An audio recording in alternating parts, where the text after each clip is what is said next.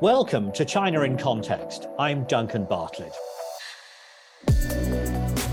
President Biden is pursuing re-election for a second term, urging voters to give him 4 further years to finish what he started.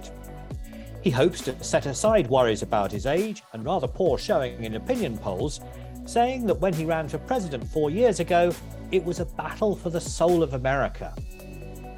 But there's also been a battle with China during Biden's first term in office.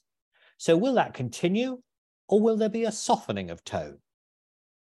My guest on the podcast today is ideally placed to offer his expert perspective on US-China relations.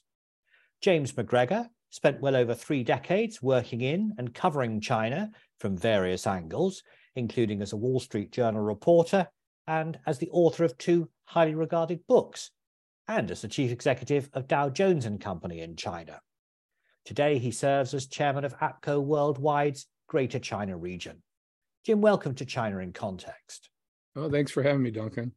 Now, let's start by looking at the developments in the US-China relationship during Mr. Biden's first term in office. Can you give us your appraisal? When Biden first came in, the way the Chinese looked at it was things were going to get a lot better. Because Trump had been pretty hard to deal with and keep track of for China or for everybody. Biden had spent more time with Xi Jinping than any other American politician. Because when he was vice president, he traveled with Xi around China and Xi traveled with him around the US. And they had a number of long meetings and time together. So I think China figured they know this guy, and he's going to come back and maybe undo some of the things that Trump put in. Well, they were soon surprised to find out that wasn't going to happen. What happened was the conversation and the viewpoint in Washington changed over time. Myself and others from the American Chamber of Commerce, we would go to Washington on our door knocks when we meet with officials and Congress people and say, look, China's on a decent trajectory, give them a break. Let's just kind of move things along here. But as China made it harder for business, as there was hacking and forced tech transfers and markets being narrowed for business opportunities, the business community even was going to Washington saying things have to change. This is a different China we're dealing with. And then Trump came in and pushed that in a very somewhat disorganized, but he did change the conversation. And so the consensus had already built in Washington that we needed to have a different view of China and different policies. And so Biden has come in and he's really been strong on Xinjiang. He's been strong on Taiwan, maybe saying things that were stronger than some people like. If you want to look at basically the Biden administration's policy on China, Anthony Blinken said it when he first came into office. He said, we need to invest at home. We got to invest in ourselves, in our economy, military, our democracy, to strengthen ourselves because we have a very tough competitor out there in China. We need to align with our allies and partners. We can't be out there alone. They face the same situation with China as we do. We got to craft policies to try to work in tandem with them. Then finally, we got to compete. We got to focus on technology. We got to have industrial policies to compete, which was getting rid of what they used to call free market fundamentalism. And he's moved it along pretty well with a number of big legislative packages. Yeah, that's very striking, actually, the move towards these industrial policies, as you put it. Quite a long way from the old neoliberal ideas that used to attract a lot of international criticism for the United States. But let's imagine then that Biden does win a second term. I understand that there's, quite a lot of speculation involved in that. Would you expect more of the same in terms of China, or do you think that there could be a fresh approach? No, I would expect more of the same. It depends on China, actually, because we have to have a dialogue with China. I was meeting with the Biden administration just a couple of weeks ago in Washington with a group from the American Chamber. And one national security official said to us, when you have very difficult problems with a country, we believe in lots of diplomacy. We got to talk a lot. We got to settle things down through talking a lot. And this person said, but China, They have a different opinion. We won't talk until you admit everything that's gone wrong is your fault. And so that's where we're stuck right now.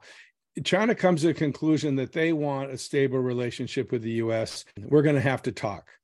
And I think that could bring things down. And the business community is stuck in the middle of this in a very difficult position, because businesses always looked at the bridge between China and the US, China and Europe, China and the outside world, that those business ties would bring understanding between people and make for a peaceful connection. But now business has gone from being the bridge to the battleground in many instances because of technology, high-end manufacturing, new materials, et cetera, as economies have gone from globalization to weaponization, where you take the strength of your economy and you use it, you kind of weaponize it. China did this long ago, and we're doing that now with the CHIPS Act and some other things. Well, when Joe Biden and Xi Jinping met on the sidelines of the G20 in Bali last year, they both said that the world expects China and America to work together on crucial issues. And the US Treasury Secretary, Janet Yellen, she's called for a more constructive and fair economic relationship. You know China well, having lived there a long time. How do you think China's leaders are reading these messages that they're hearing from Washington? Oh, I think they're watching it very closely, and they realize the U.S., wants to have a stable dialogue between the countries on many levels, from military to technology to trade to climate change, et cetera. But I think China's in a position now where they want them to beg a little more. They see too many things coming at them. They see the CHIPS Act. They see all the rhetoric on Taiwan and all of the support for Taiwan and the weapons allotments that are increasing for Taiwan. They look at outbound investment controls that are on the table now. They're afraid if they have a dialogue with us and Xi Jinping meets, the next day we come up with a policy that embarrasses him. So there's so many levels of trying to get us back on track. But I think both countries know they need to get back on track and have a dialogue. Now, so far, we've been talking about the Biden administration. We don't know yet who the Republican presidential candidate will be for 2024 because they haven't been nominated. But we do know that Donald Trump and the Florida governor, Ron DeSantis, are aiming for the White House. I'm sure there's going to be a long, bitter election campaign with lots of angry speeches about China delivered from the stump. What are the implications of that? Yeah, that'll be interesting to see, because every election comes around and China is batted around a bit, but it's never really been a central issue in campaigns in the past. There was Bill Clinton complaining about the butchers in Beijing and stuff like that, but it never is in the center. It could be quite central this time, and we'll have to see. Well, the Republican candidates, DeSantis hasn't shown an inclination to say much about anything to do with international affairs. He did say something about Ukraine, that it was a border dispute and got hammered for it and had to walk it back. So we don't know his view of China. I'm sure he will attack the hell out of China because that's his campaign mode. He attacks. That's what he does. He's an attack dog. Everything is woke. He'll start calling China woke. We got rid of woke China. Who knows? And Trump, God knows what he'll do. It depends which way the wind is blowing. He might be saying Xi Jinping is his best friend and that they will never attack Taiwan as long as Donald Trump is in the White House. Events also drive campaigns. We'll have to see what happens as we get into the campaign season. Now, several times already, Jim, you've mentioned Taiwan. Let's focus on that for a moment, because the Taiwanese president had a meeting earlier this year in California with a Republican politician, House Speaker Kevin McCarthy. When I read Chinese state media, I often come across articles which say that the Democrats and the Republicans are using the Taiwan issue as a political football. Actually, I think there must be some truth in that. What's your perspective on the way in which the debate about Taiwan is taking place in the US at the moment? I started my Asia reporting career with the Wall Street Journal in Taiwan and covered the democracy movement. And I've gone back, on a regular basis since. And actually, I was just there in November.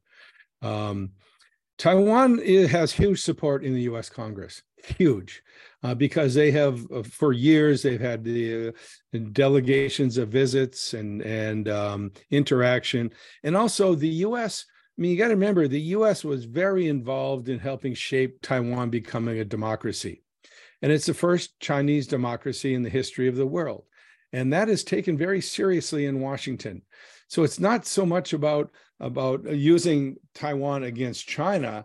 It's that they want to protect Taiwan and what it's become, which of course China looks at as a threat. They do not want a thriving Chinese democracy sitting off their shores, because of comparison of political systems. So of course, like Putin, if you're running an authoritarian government, it's all about you. Everything that happens is aimed at you. And, there's a certain paranoia of that form of government because you pick yourself.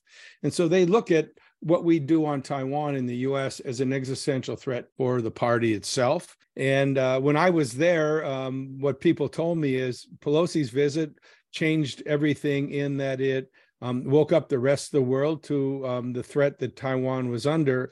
But they also said, why don't you shut up for a while? If you keep poking China, you're going to cause us more problems than we can handle. If you want to help us, just help us quietly.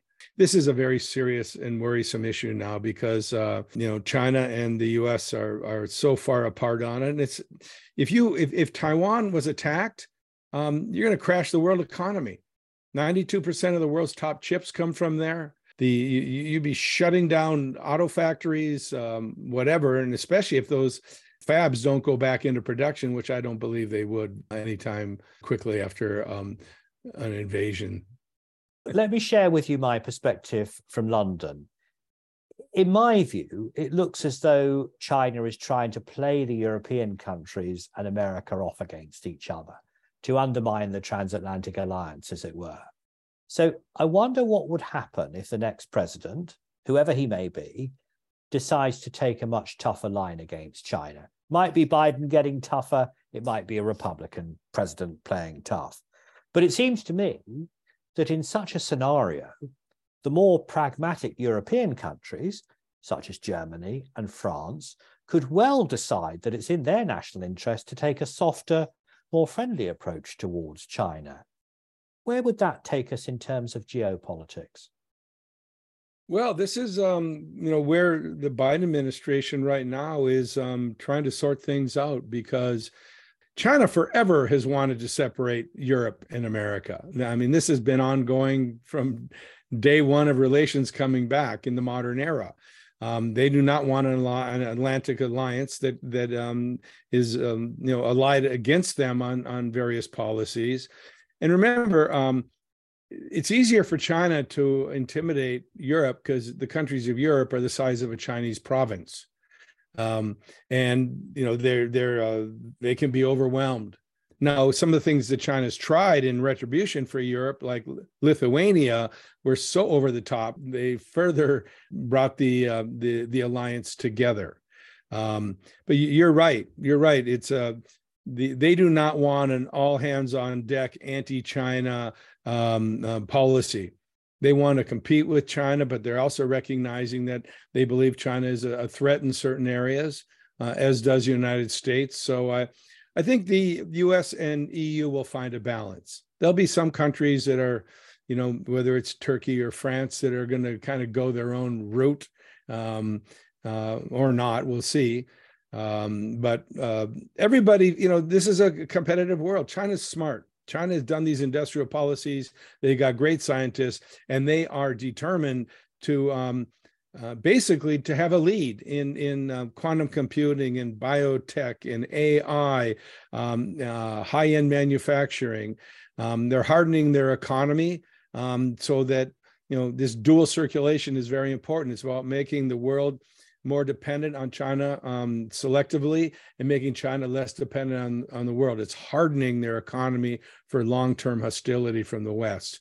And we have to recognize that, and we have to figure out how we compete with it. Well, thank you, Jim, for sharing your ideas with us. Ideas drawn on a wealth of experience. That was James McGregor, Chairman of APCO Worldwide's Greater China region. This podcast is made by the SOAS China Institute in London, and you can find out more about our courses and research at soas.ac.uk. But for now, that's all from us here on the China in Context podcast team.